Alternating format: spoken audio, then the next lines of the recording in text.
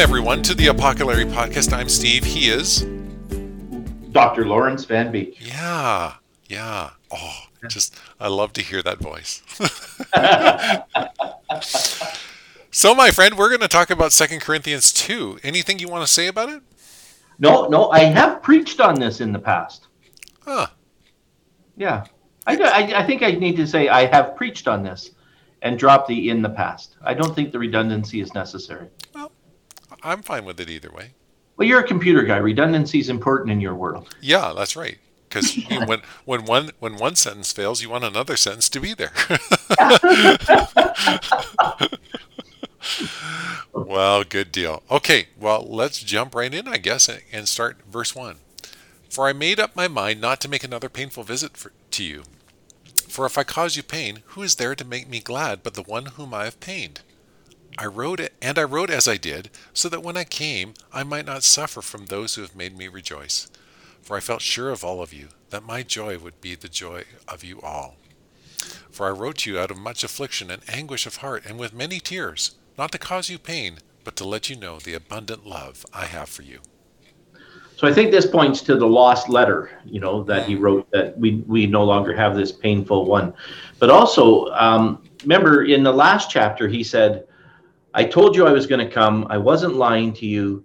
I decided not to come, and I had good reasons for it. And this follows up on that a little bit more, right, where he says, I didn't want to have this other painful visit.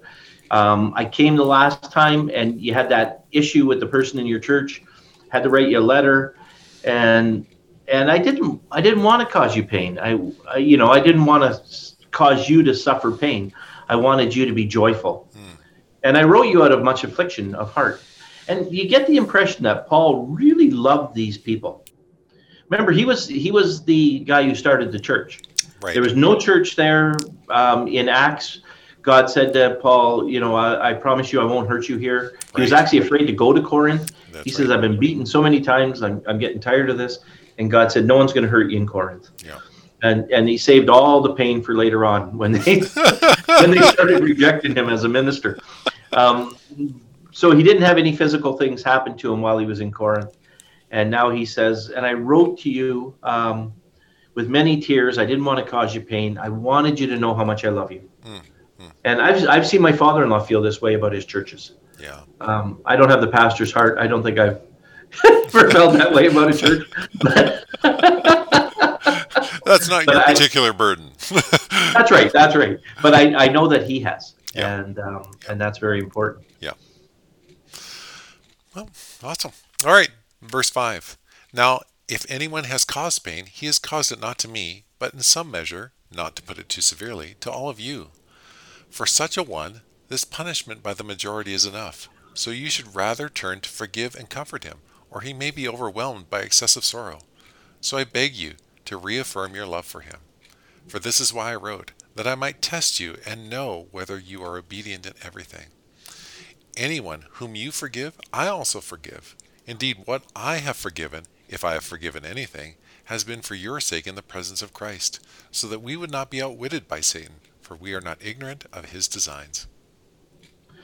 So it appears that one of the issues that they had when he was there, and that he's referring to here again, the thing that caused them pain, is there was someone that was sinning in the church, right? Mm-hmm. And there's all kinds of different sins. We don't know exactly which one this is. Because there was somebody about, some guy sleeping with his mother and things like that. Right, yes. You remember that one, eh? But I can't recall exactly which one this is. I don't think we do know.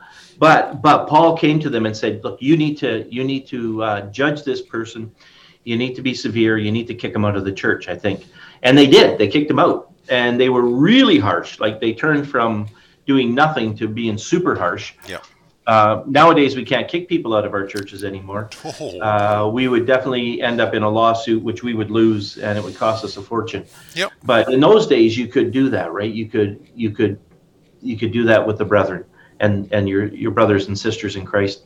But so he said, but it was going to cause you sorrow. But this person now has shown repentance, and so I think you should let them back into the church. And that's what 5-11 is saying once they've repented of what they were doing, once they've turned away from what they were doing, it's time to let them back in. And he says, and if you forgive them, I'm going to forgive them too, which is kind of nice. You mentioned that, Steve. That's kind of nice that they say that, right? Yeah. Yeah. And indeed, what I've forgiven, I have forgiven anything. It's been for your sake that I would forgive him. So I want you to bring him back. And then he says this really weird thing, Paul, Stevie. He says, so that we will not be outwitted by Satan, for we are not ignorant of his designs. And I remember I was going to do my master's degree on this, where he says that Satan won't fool us here because we know his plans and we know his designs. We're not ignorant of what Satan's trying to do. Okay. And my teacher at the time wouldn't let me. He says, I really don't want you spending that much time thinking about Satan. That could be detrimental to your health. And so I ended up doing something on the Holy Spirit in the Gospel of John. But that really interested me at the time, that Paul knew what Satan was about. Right. And he knew that Satan would try to destroy the church, and he knew that those things were happening.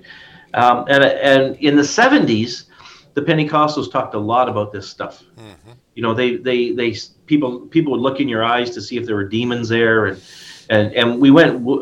I would say we went too far. Okay. But now we don't talk about it at all, and yeah, like that might also. That pendulum swang back too far the other way as well, right? It just, every once in a while it hits that nice medium section, but then it just keeps swinging. Yeah. You know, we are swingers after all. So anyway, so Paul says, so now bring this person back in, show them the forgiveness that they now require, and restore them to fellowship. Is kind of the point of this. And then he changes gears altogether. Yeah, it's like, well, I'm done with that page, and now verse 12. Yeah. So when I came to maybe that's appropriate. Maybe once you've dealt with this thing, it is time to stop talking about it. Yeah, good point. Yeah. Good point. Yeah. Nice. Oh, look at you go. I was pleased with that one too. You must be a biblical scholar. And I would vouch for that. When I came to Troas to preach the gospel of Christ, even though a door was open for me in the Lord, my spirit was not at rest because I did not find my brother Titus there. So I took leave of them and went on to Macedonia. But thanks be to God, who in Christ always leads us in triumphal procession, and through us spreads the fragrance of the knowledge of him everywhere. For we are the aroma of Christ to God, among those who are being saved and among those who are perishing. To one a fragrance from death to death, to the other a fragrance from life to life. Who is sufficient for these things? For we are not, like so many, peddlers of God's word, but as men of sincerity, as commissioned by God, in the sight of God, we speak in Christ. Nice. Mm-hmm. So Paul went to Troas, and he says, I had a really good opportunity to preach the gospel there. But, you know, I was just not happy because Titus wasn't there, and I couldn't find Titus. I didn't know what happened to him. So I went on to Macedonia. Now, Macedonia, as you know, Steve, is just above Greece, right? Right, yeah. And actually, Alexander the Great was Macedonian. His dad was Philip of Macedon. And it was Philip that actually united the Greek states. Okay. And Alexander was had a Greek slave as a tutor. Okay.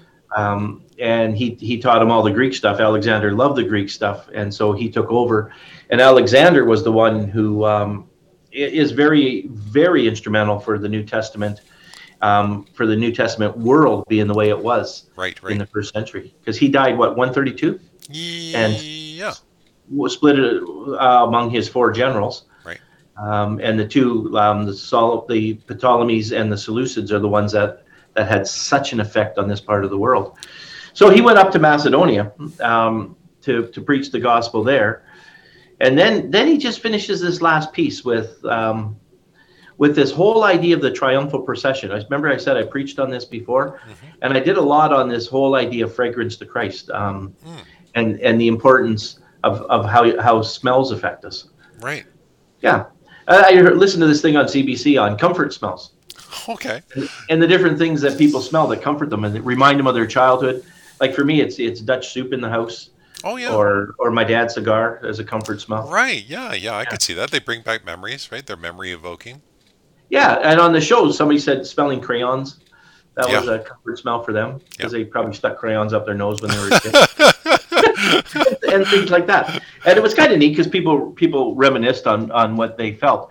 But really, what's happening here is there's a triumphal procession, and Paul was alluding to, we think, the Roman triumphal procession, which they were very well aware of. Mm-hmm. And when when the army had defeated one of their enemies, whoever that might be, when they came back into Rome, they would come in a great, pardon me, they would come in a great procession, right? Yeah.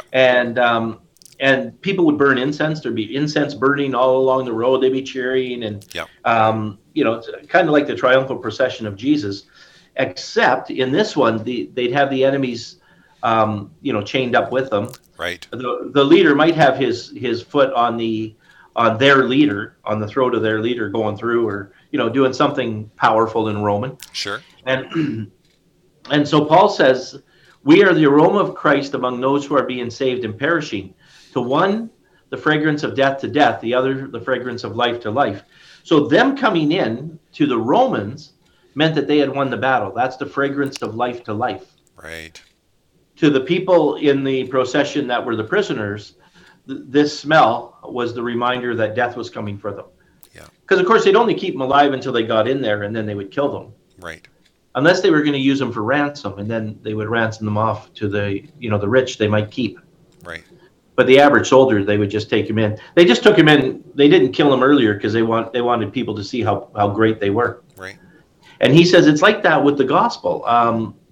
This smell of Jesus that's on us, for those that are being saved, this is a wonderful thing. And it draws us to each other. It should. Right. Right. But for those who are not, it reminds them of their death, and it sort of gives you a bit of a feeling that that it's okay that people get upset with us, because there is a reminder to them that they're not with Christ and that they're going to die. Yeah.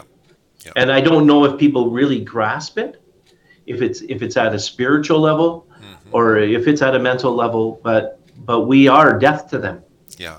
Just reminding them, I guess that we laugh in their face and yell, "Hey, we're going to heaven!" And going to hell. That probably, Yeah, that part. No, that part gives it away, Yeah. That's right. That's right. But even though we don't do that, and even though we do friendship evangelists and all that, Paul says we're still the smell of death to these people if we're open about the gospel. Yeah, that's right. And I throw in the open about the gospel because I do the friendship part fairly easy, but the evangelism part I kind of mess up on. Yeah, that's the tough part for all of us. Yeah. It really can be, yeah. Some people are good at it. Yeah. And then he finishes off saying, we're not like peddlers of God's word, but we are commissioned by God in the sight of God to speak about Christ. Yeah. So we're not just selling this stuff like cheap peddlers. Right. Yeah.